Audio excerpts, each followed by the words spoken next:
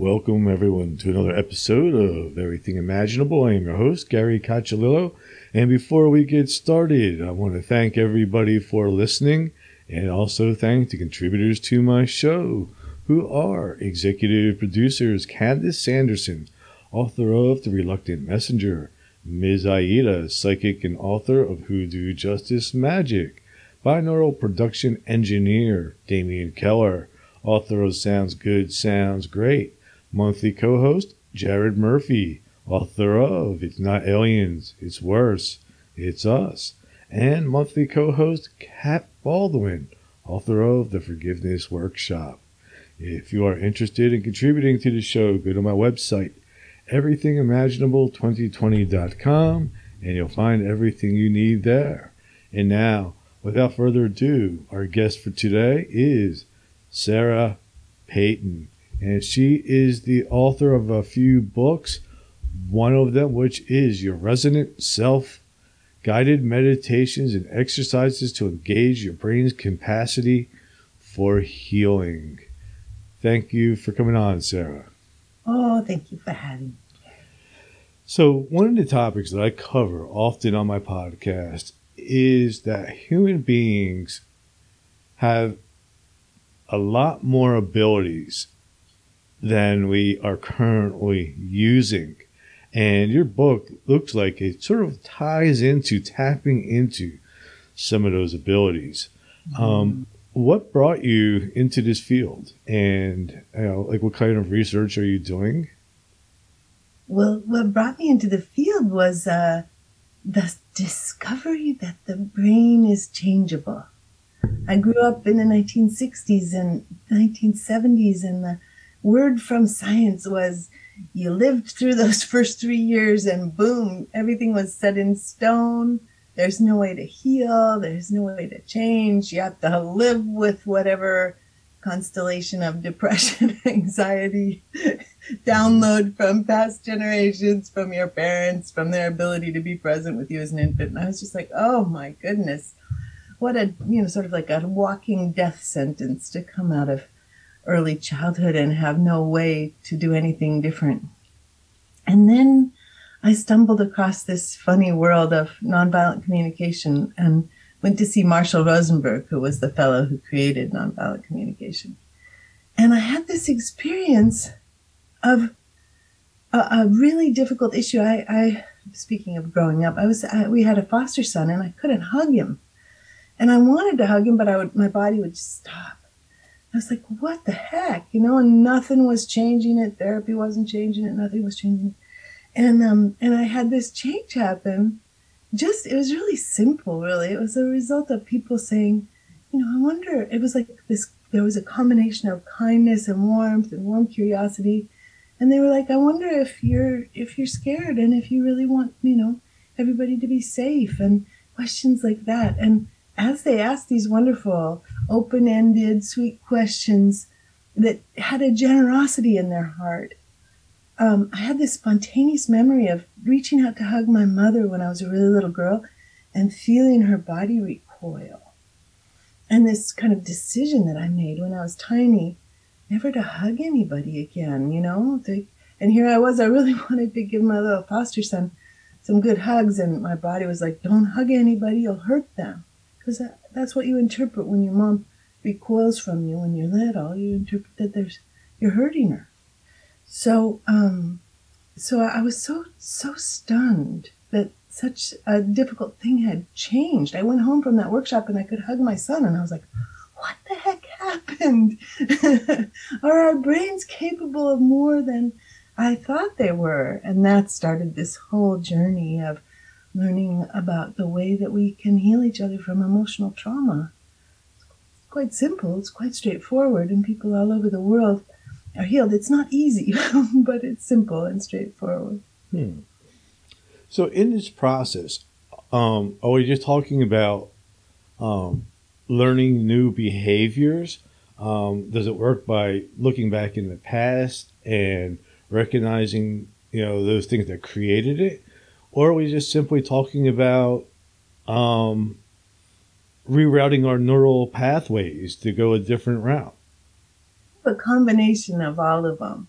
there's a, it's less about learning new behaviors though than it's about having an emotional aha. And emotional ahas are one of the wonderful things that brains do. When you have an aha experience, there's a gamma wave that goes through your whole brain and reorganizes your neurons in accordance with the new information. I'm sure you've had this happen, like moments of insight, moments of like connecting to something greater, moments of a sense of, yes, there's much more capacity here than I had thought there was.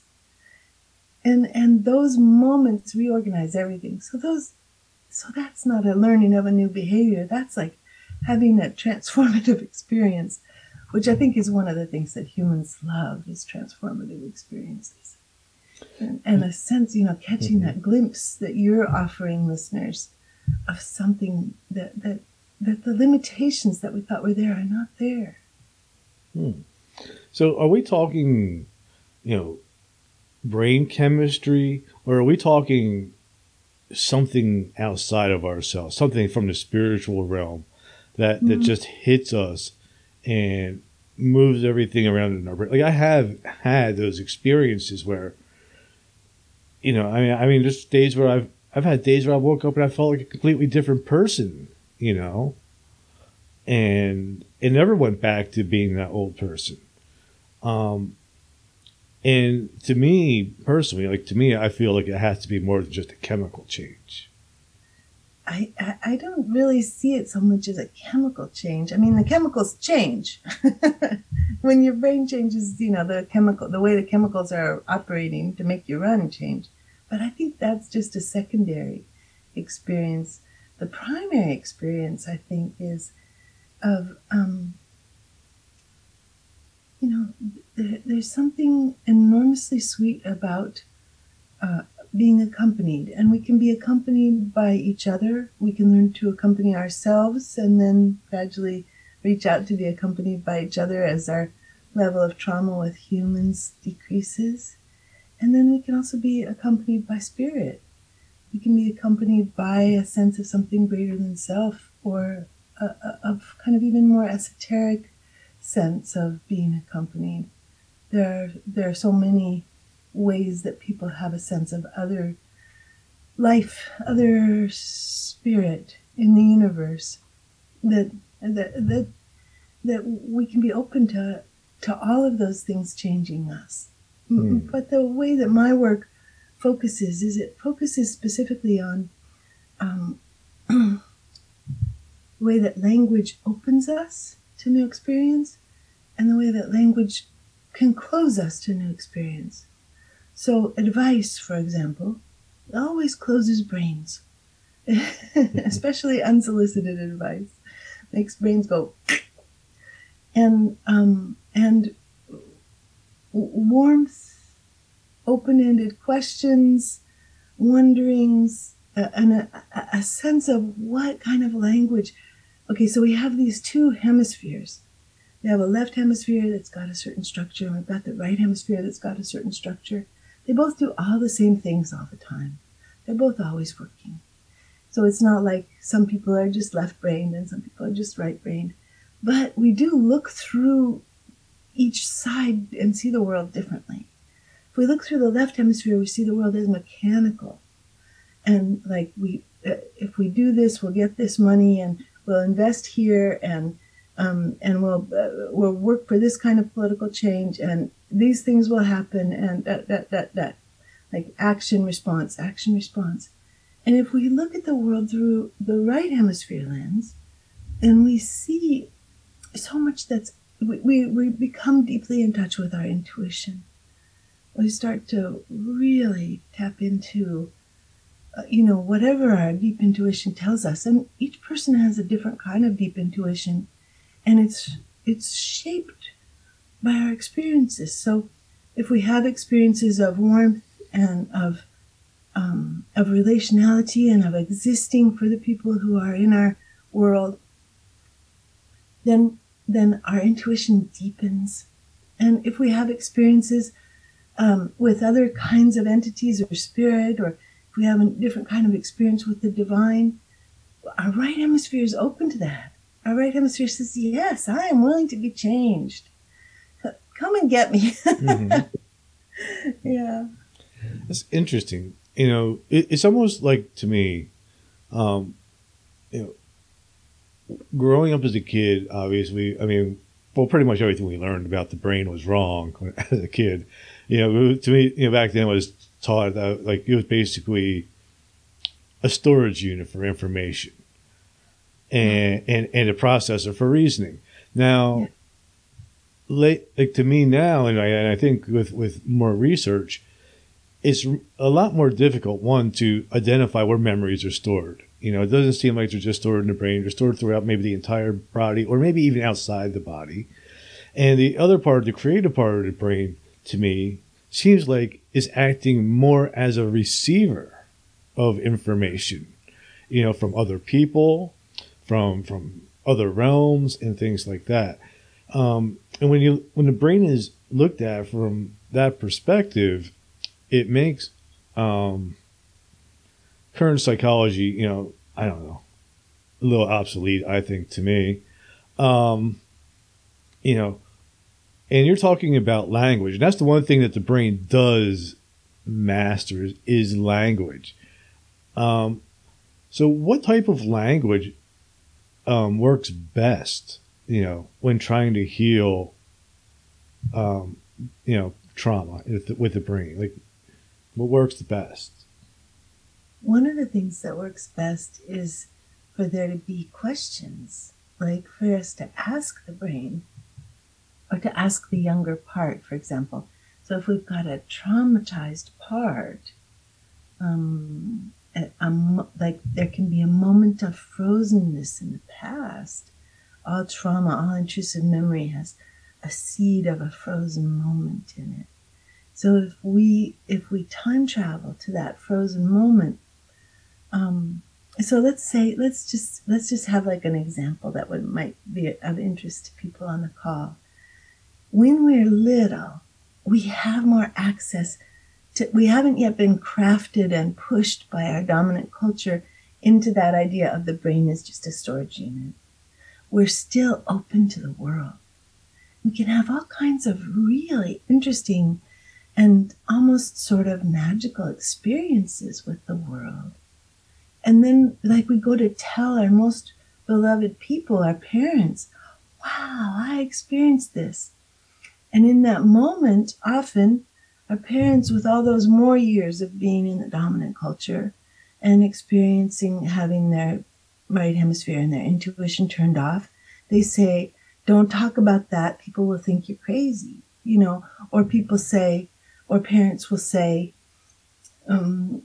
that's stupid. Or parents will say, you're too naive. Or parents will say, you're going to get hurt. Don't tell anybody that you saw auras, There's so many ways that parents will try to shut down a child that's having an expanded experience of the world because they're scared for their child and they want the child to just be the same as everybody else and to belong.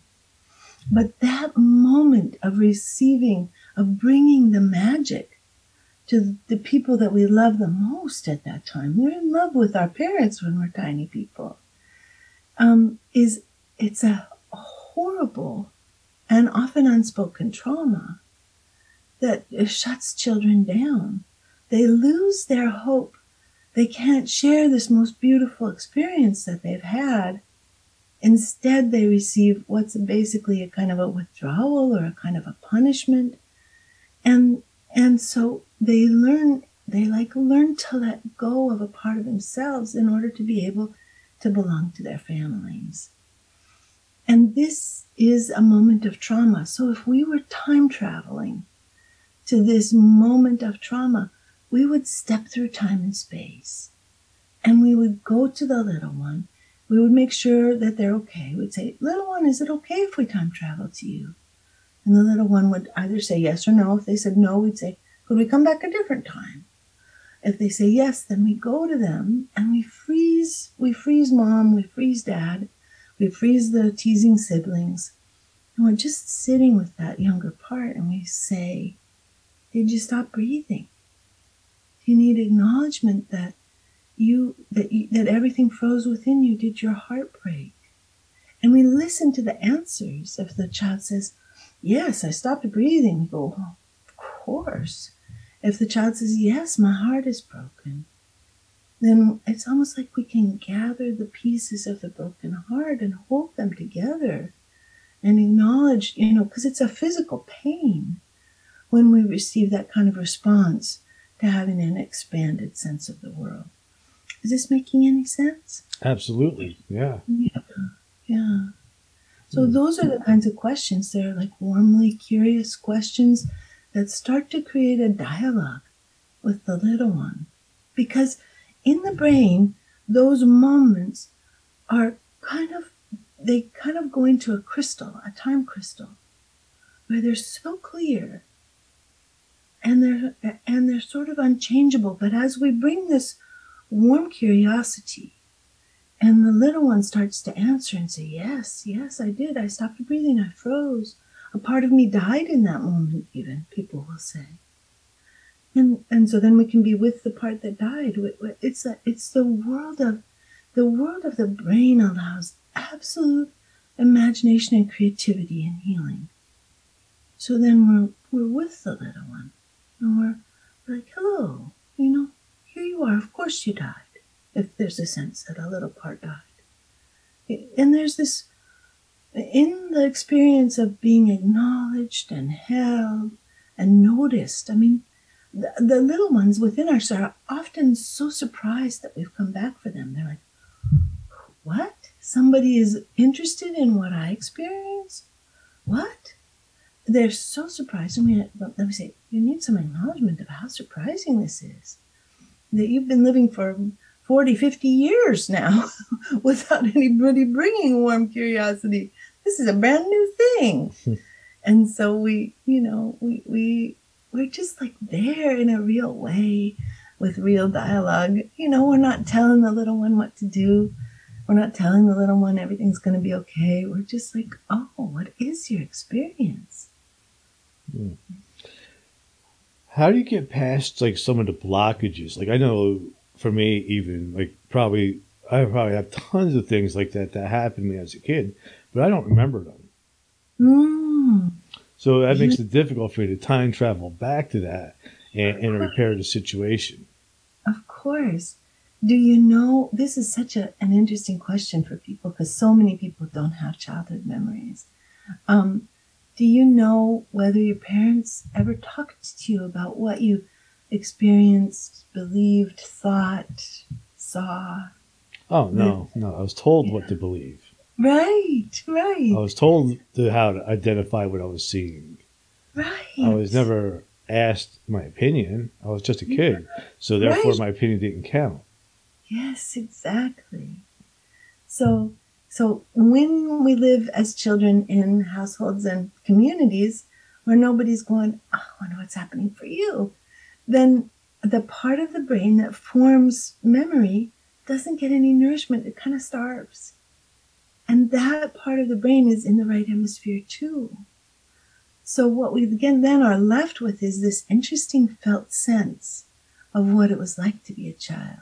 So if we were, just based on what you just said, if we were reaching for your child self, we wouldn't be reaching for any specific memories, but we would say, would you like a little acknowledgement that no one was curious? And then we might say, was it lonely? And then you might answer from that, just from the general sense of what it was like to be a little one. We can work with that general sense and get quite far distances with in terms of creating warmth in the brain and opening to intuition and creativity. How's it like? What's it like for me to just start there? It's interesting. So we're just broadening the perspective. Like, it's okay, so I can't remember the specific thing, but I know how, I was treated, and I don't know the actual memories, but I know that's how it was.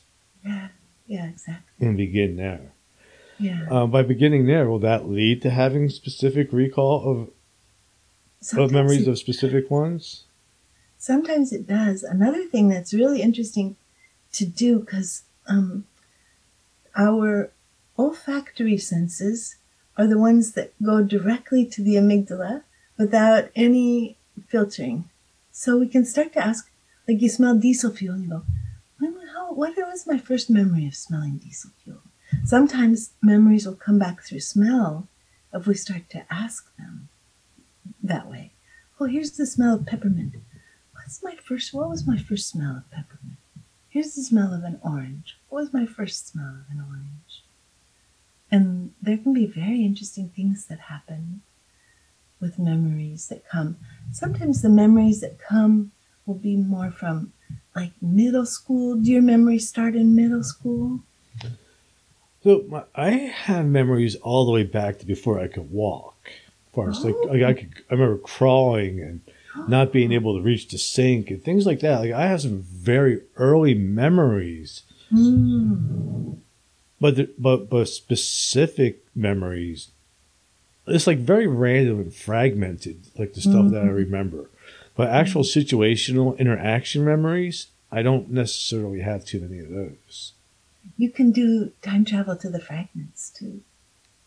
You can just like be with the little one who can't reach up, he's not tall enough to reach up. And just be like, it's just a little frustrating. Not big.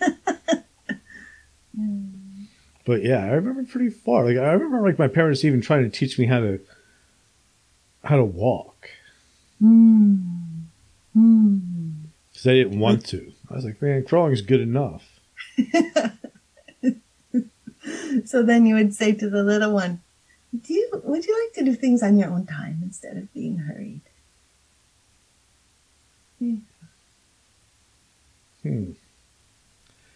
What was your experience of starting to have a sense that the world was more expanded than you had been told?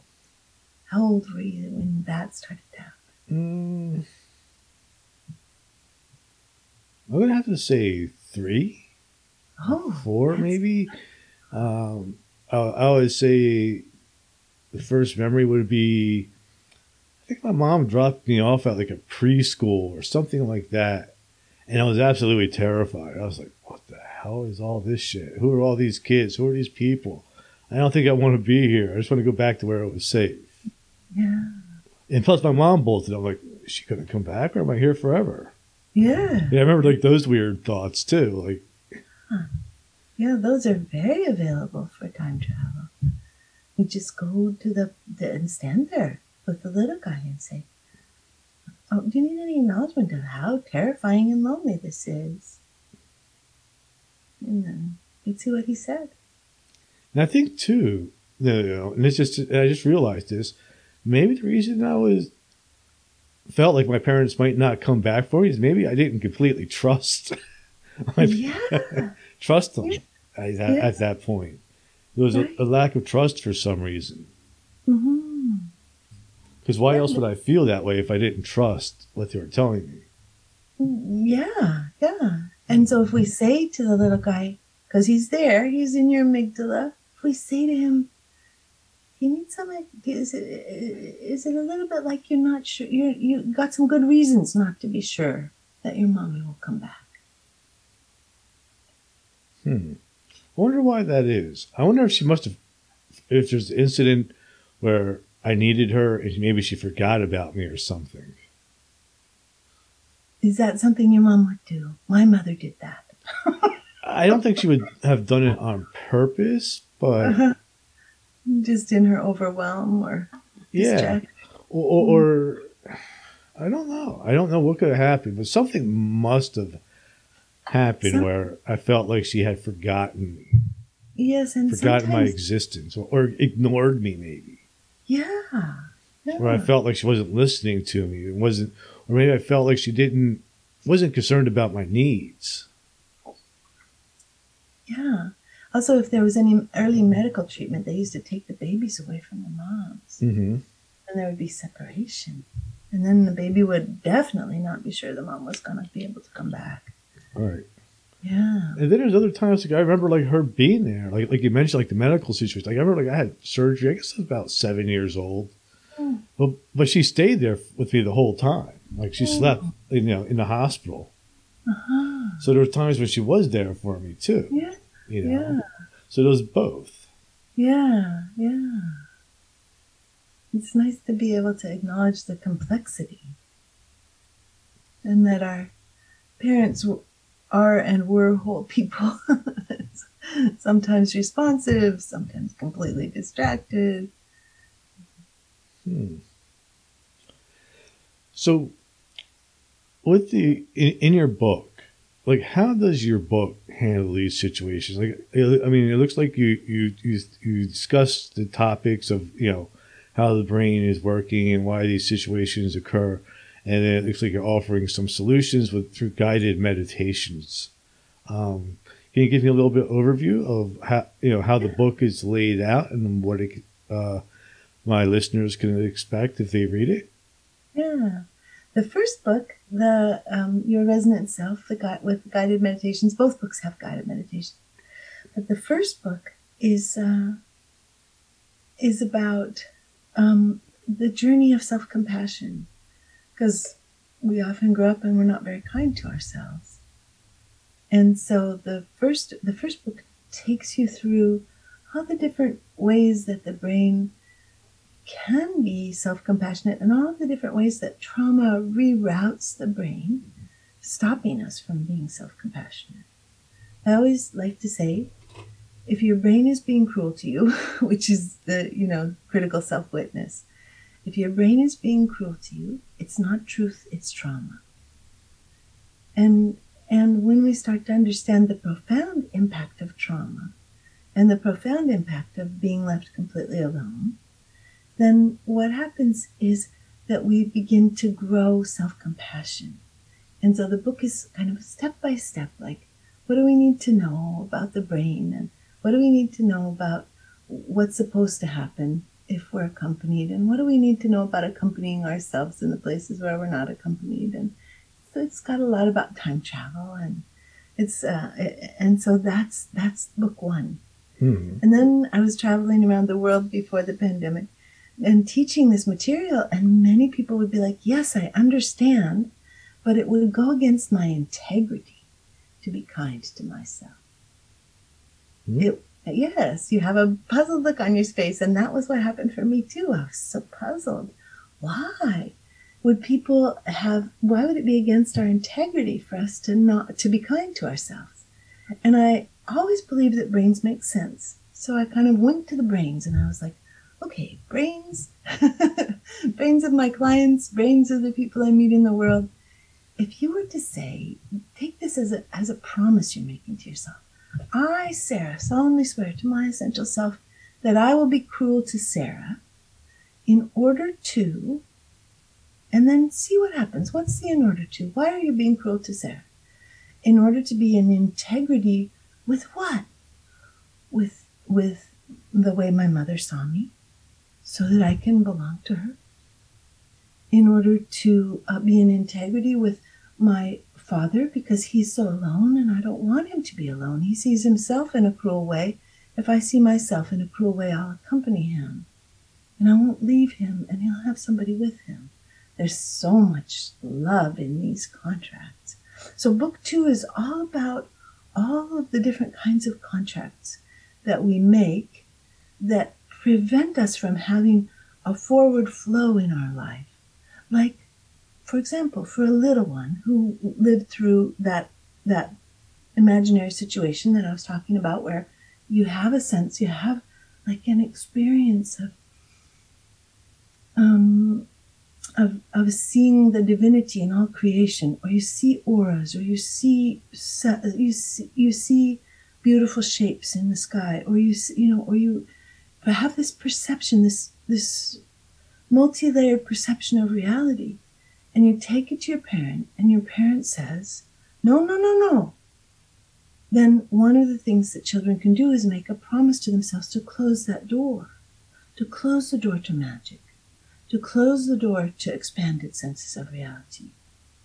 And so they make this contract with themselves. I, Sarah, solemnly swear to my essential self that I will no longer believe in anything except the solidness of what's here right now. And I will not talk about it in order to manage my father's panic, in order to to belong to my family. And then the last part of the contract is no matter the cost to myself.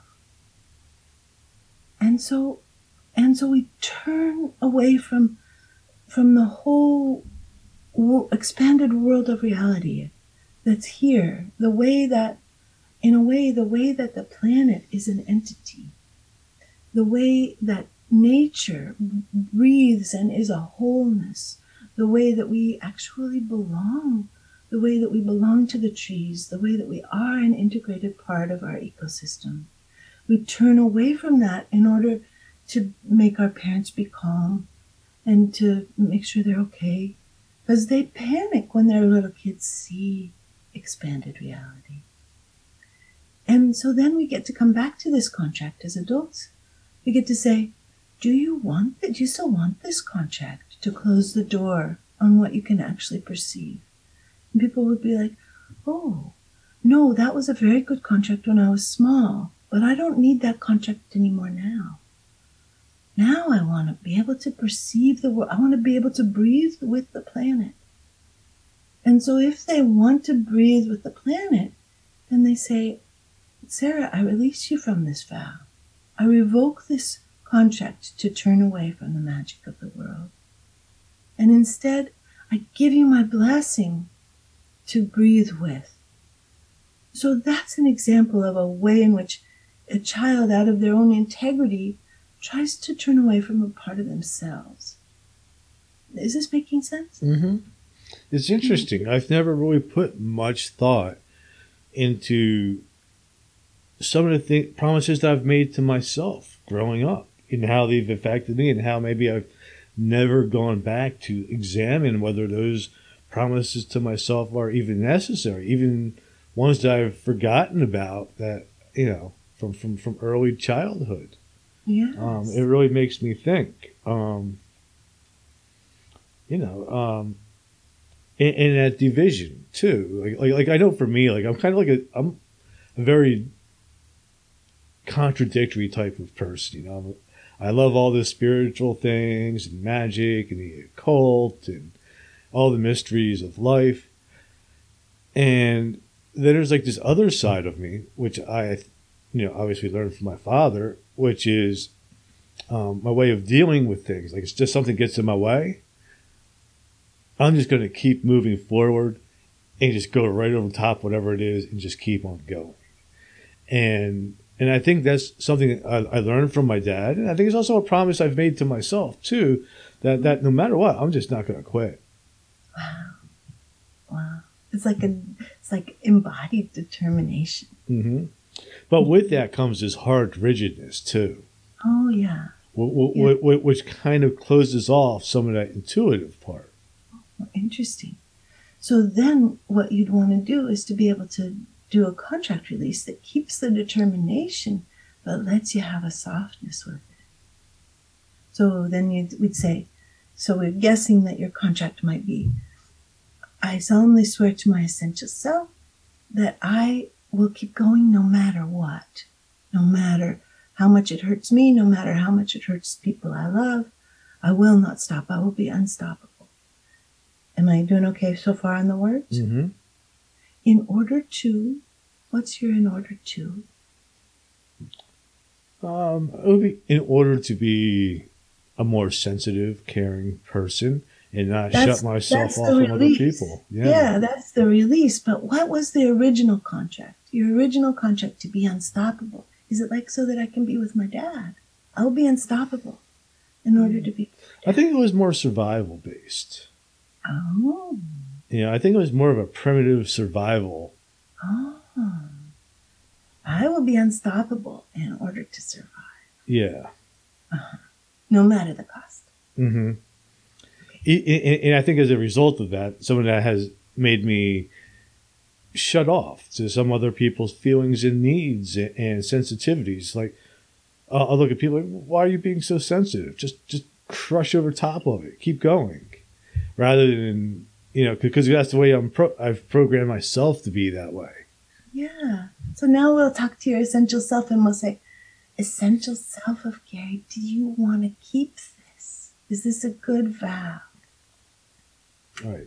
I mean, some of it works for me, and some of it messes me up because it prevents me from relating to other people who are not thinking the same way and are more sensitive to things that I might not be sensitive to.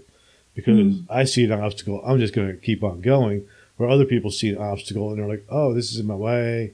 It's making me feel this way. It's making me feel that way," you know.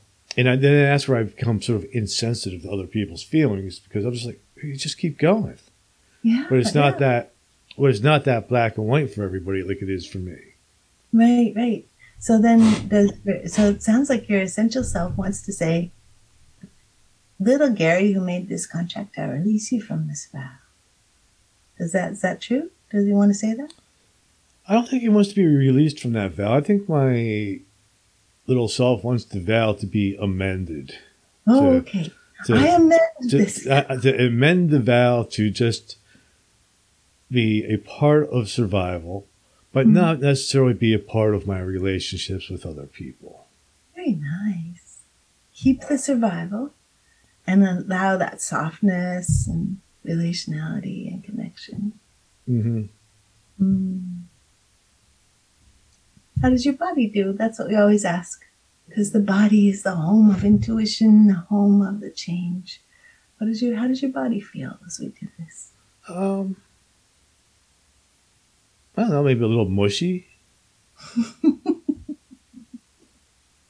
Can't really think of it. The softness comes in a little bit? Not so much in my heart, though. Like more down here in my gut. You know? And then I think that's where I'm sort of harder. Is in my like I think my heart's usually pretty open, but my gut is very instinctive and hard and aggressive. Like I don't know if that's typical. Maybe it's just because I'm a male, or you know. Well, does it feel as you say that? I imagine a line of men, like your father, your grandfather, your great grandfather, your great great grandfather, moving through the world with this unstoppable energy. Does that feel true? Yeah. Yeah. So then there's definitely. So then there's a family line. There can even be contracts to the family line. I solemnly swear to my line of men that I will not stop in order to be a part of this line of men. Yeah. Yeah. Definitely. Like all the men in my family are that way. Like, you know, they just don't give up. Period. There's something really delightful about the not giving up. There's something kind of inspiring about that. Yeah, and I think you know that. I mean, it's weird though. Like my grandfather was a fearless man. Like he came here as a child from Italy, running from war and stuff like that. My father was like the opposite. I mean, he had the same like I don't give up, but he didn't give up because he was afraid. Oh, that's very where I don't want to be that way because I'm afraid. I want to be this way because I'm adventurous. I'm more about the adventure. I don't want to, like my dad, like he grew up and lived in the same town his entire life for 85 years, you know, and that's not the type of not giving up I want. I want to be able to do what I want, experience the world. And I have done that. I definitely have moved out of that type of thinking. But I guess there's different methods of it too. You know, there's the hunker down and don't give up, and then there's to go out and fight and not give up. Yeah. It's like you're feeling this commonality with different kind of flavors. Yeah. Different flavors of unstoppability. What are some of the common obstacles that you find that most people have? Well, the biggest obstacle is that we haven't been accompanied, that we haven't had someone walking beside us that's interested in who we are and what we long for and what we love, and that when we don't have anybody with us, we become rigid.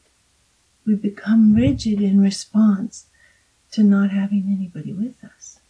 And those rigidities are really what people run into. Those are the blocks. The commonality of all the rigidities is in some way that people have alarmed aloneness. So in the world, we often talk about fight and flight. People are in fight or flight. And when we say that, we're not acknowledging that humans are exquisitely social. So if we say fight, flight, that implies that the only ways that we get upset are to be angry or to be afraid. And being alone and having an alarm about being alone and missing people, like being a baby and having our mom go away, that's alarmed aloneness. A little bit of it is fear, a little bit of it might be anger, but there's an essential missing of the other person that's an alarm state. You know, if you're a parent and you lose your child, you're afraid for what could happen to them. You're afraid, you're angry that they wandered off. But there's this core of like, will I lose my baby forever? And that's a different kind of anxiety that I like to call alarmed aloneness. So I like to say fight, flight, alarmed aloneness. And the alarmed aloneness experiences are the experiences that create rigidities and blocks in people. So, for example, I was working with somebody who was always late, and we started to work, and I was like, okay, well, maybe you have a contract to always be late. Maybe there's a very good reason that you're always late.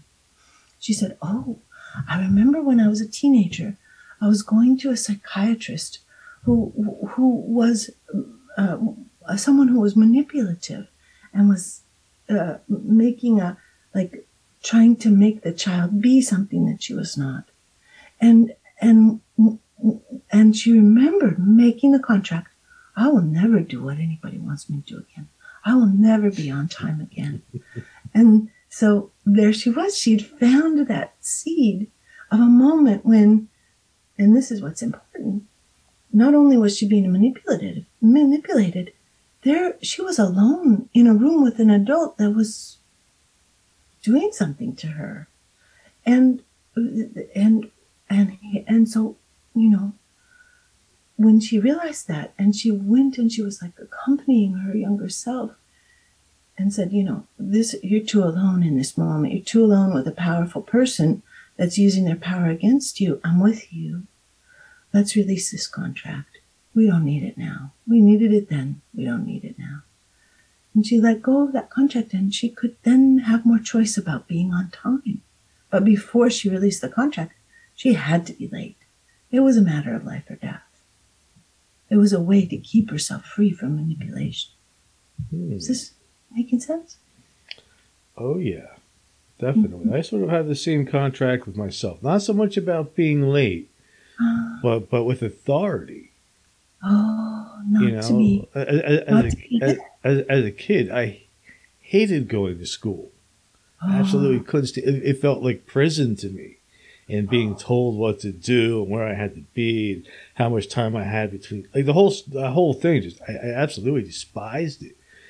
And I must have made a contract with myself that I'm not going to listen to authority. Yeah. And I'm still like that. I'm still very much like that. And I have so much trouble doing what other people tell me to do. You know, you told me to do something. It's like, no, I'm not doing it. Just because you told me to do it, now I'm not going to do it.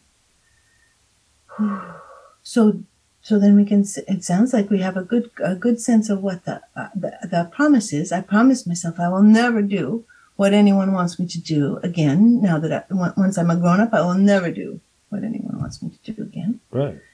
And then what's that in order to? What would the words of your in order to be? I won't do what anybody wants me to do. In order to? To be free. In order to be free. Do what I want. Do what I want. Yeah. And here also it feels like there might be a flavor of survival. That you were being sort of killed or having the life crushed out of you. In school, yeah. Early on, yeah, absolutely. I mean, I don't know. I just was not cut out for it. You know, I didn't really know how to get along with other kids. You know, the teachers, you know, there were things I couldn't do as a kid. The teachers would just, you know, beat me up for those type of things rather than trying to help me fix them or figure out what was wrong. Right. You know, so I was constantly being put down because I couldn't do certain things. Right. So the whole experience was just awful. What happens if we say, I will not do what anybody else wants me to do in order to survive, in order to continue to exist? Mm-hmm. Does that feel even more true than freedom, or does freedom feel more true? It feels like freedom. Freedom. In order to have freedom. I felt like such a prisoner. Uh-huh. I felt like a prisoner. I felt like a slave. And even like now, like work sometimes will feel that way to me. And I always get resentful towards my employers. So then, here you are, this little guy with this love of freedom, who's having to go into school and be a slave and be a prisoner. What happens if you visit him? Is it okay with him that you would visit him? Oh yeah, he'd be fine. Yeah, I commend him for being the way he is in a way. Yeah, even though like it makes life difficult, you know. Mm-hmm. But I still think like that's a part of myself too that I wouldn't really willingly give up anyway. Would you amend it? Probably not. Okay. Probably not. I've made it this far. Yeah. Hating authority and fighting authority. Mm-hmm. I mean, my podcast is sort of about all that, you know? Yeah. It's like, don't listen to what they told you because it was wrong. Yeah. Listen to yourself. Yeah. So here's the thing. Here's the cost that I want to name. Is that what if what you want is the same as what somebody tells you to do? And then you don't get to do what you want because the contract is so powerful.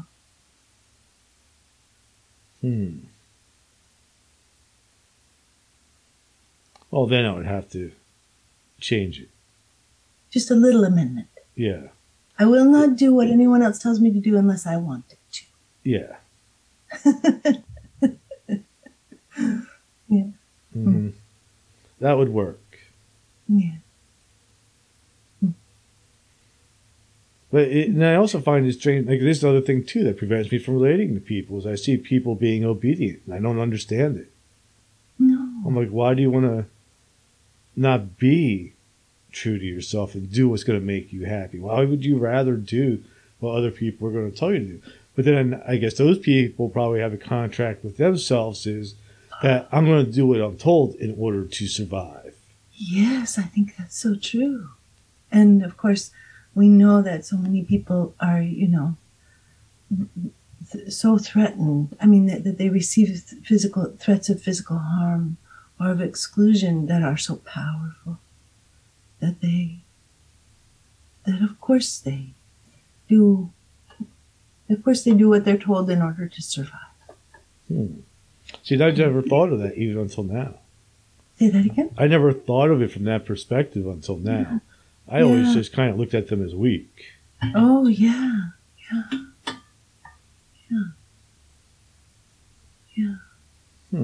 As we start to step into this area of starting to see the contract, it's such an interesting thing for me. I have this perception sometimes of walking through the world and seeing that people are, it's almost like that our contracts are kind of spider webs that wrap around us and keep us in certain positions, keep us defensive, keep us offensive, keep us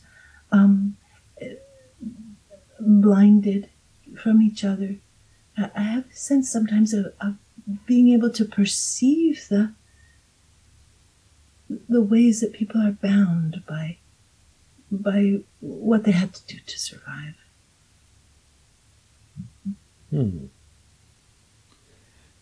for people to change these things that or even to examine them, obviously there has to be a certain amount of willingness to reach that point where you want to examine these contracts and become willing to amend them or change them or to get rid of them completely. Yeah. So some of that means that people have to feel a certain amount of pain until they're willing. Yeah. Or, I mean, I think most people are in pain. I think sometimes like a shaft of light, like a sense of hope, has to suddenly break through. I think that's kind of what happened to me with my son and wanting to hug him. I was in the pain. But being in the pain didn't change me. Being given a shaft of hope was what changed me. So sometimes I think like that it's almost in ways a matter of grace. Like, what podcast did we listen to today? Was there somebody talking like this? Did it give us an aha moment when we went, oh, contracts. Oh, I have contracts with myself. And a gamma wave went through the brain and changed it. You know, there's something about grace. So everybody has these contracts with themselves. Do we ever stop making these contracts with ourselves at any age, or do we continue to do this until we die? Well, I think most of us continue to do it till we die. But as we learn that they exist, we start to see that something different is possible. And that different thing is accompaniment. So that in a difficult moment, like let's say we get to imagine you being in your next difficult moment with somebody in authority.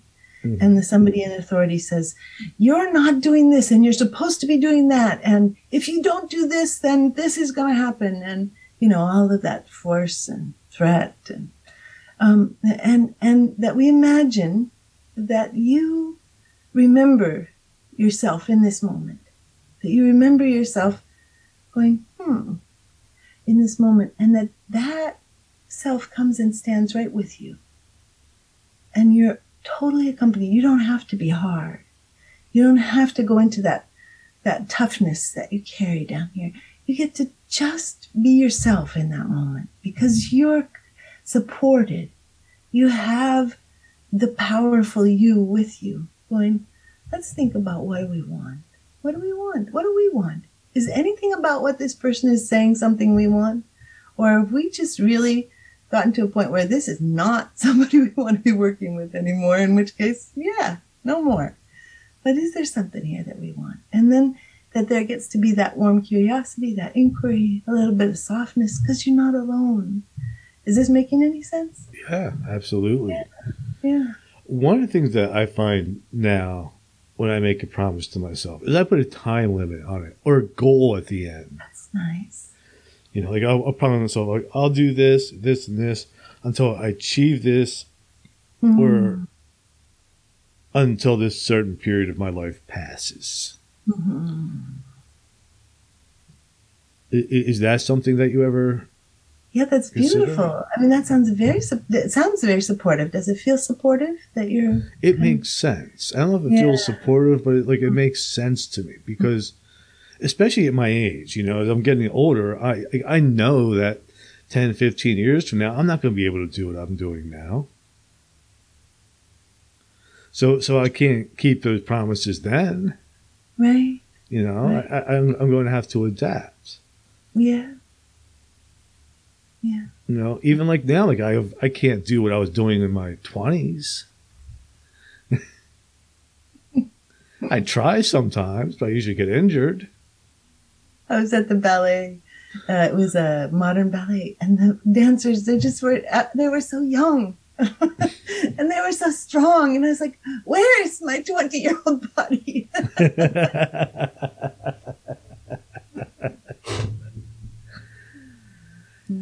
Right? And that's probably a mistake that a lot of us make too, is we don't adapt to age. Yeah. Yeah, it's true.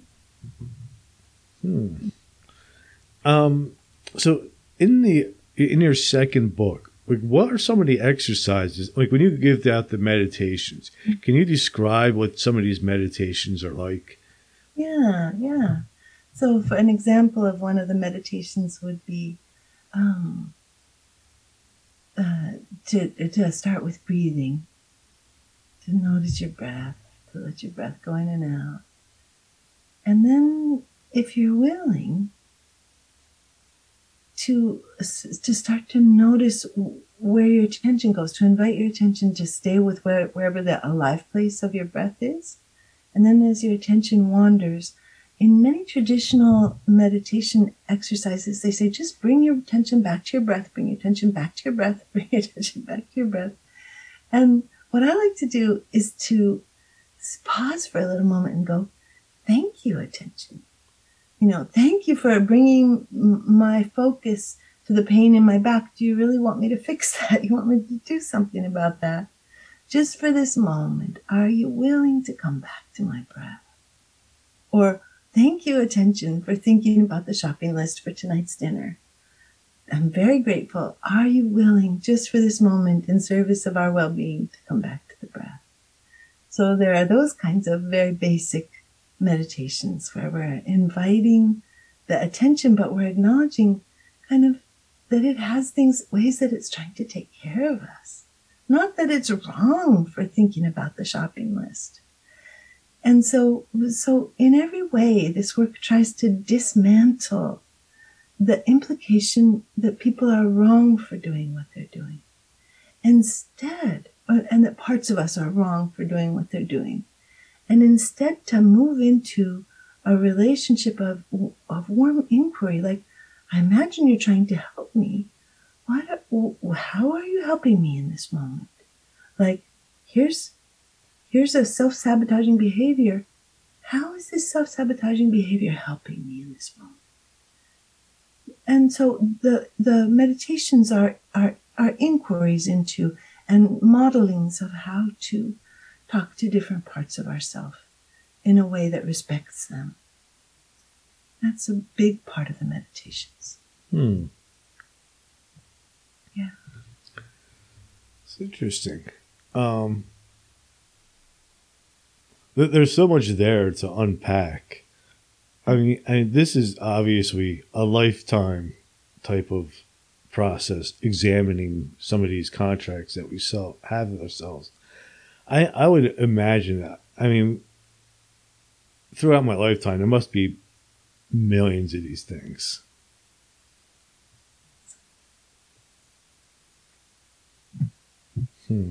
It's a lot. Yeah, and we before we start thinking of them as contracts, we just think that they're character flaws or unexplained behavioral patterns, or that there's something wrong with us, or that there's something wrong with the world, or that that this is just how we are, like this is just our personality. This is just my personality. I'm opposed to authority on principle. That's just my personality. And then we start to look at the context and go, oh, my personality is expansive, fluid, encompassing, welcoming, and skeptical, which is really different, right? Than this is just the way I am opposed to authority. Instead, it's more expanded. You made me remember something too. Like you mentioned the being late thing. And that used to be part of my thing with authority. However, I had a job for a long time at the time. I was in my 20s. And my boss that I worked for, he taught me a lot, you know. And I would always be late for that job. And then one day he's like, well, why do you do that? Why are you always late? I'm like, I don't know, you know. And he goes, look, you guys start coming to work on time. And I think at that moment, though, I thought about it. And I said, you know what? this guy's really taught me a lot. He's done more for me than I've probably done for him. And then I started going to work on time and made that another promise to myself that I'm never going to be late for work. You know, I made it. So now, ever since then, I'm never late. Does it feel good? Or do you need more flexibility? No, it feels good. I'm just responsible now. Yeah. You know? Yeah. That's always our question, you know. It's like, because we can make good promises that don't have a cost, that feel good. But if something doesn't feel good, then it's okay to let it go. Interesting. There's just things haven't thought about in ages. Pretty cool. Yeah, very cool. So before we wrap this up, where is the best place for my listeners to find you and find your books? And do you have like a website or anything too? Yeah, I have a website, sarahpayton.com. And the website has the free downloads of all the meditations. So you can just get on the website and get the meditations too. But there's classes and groups and experiences and recordings, all kinds of things. The books are available from any bookstore if you like to support brick and mortar bookstores by ordering, or you can order them on all the major book selling sites. Mm-hmm. You can order them on Amazon, Barnes & Noble. If you like independent bookstores, you can order from Powell's.com in Portland, Oregon, which is a wonderful independent bookstore that fills a whole city block. I love Powell's. So those are options for finding me and finding my work. And on YouTube, you can Google me or YouTube me or whatever. Mm-hmm. The verb would be to find, this podcast and more podcasts where I just talk about this stuff, about the impact of trauma and how we heal and how we become more expansive and welcoming for the world beyond the world that we see. Fantastic. Well, I'll put those links in the notes of this episode so our listeners can check out your website, buy your books, download the meditations. I think that's really cool that you had them up there for free and not charging people for them. And it was a pleasure talking with you, and we'll do this again. Thank you so much. Such a pleasure. Thank you. Just hang on for one moment. I just have to play the outro.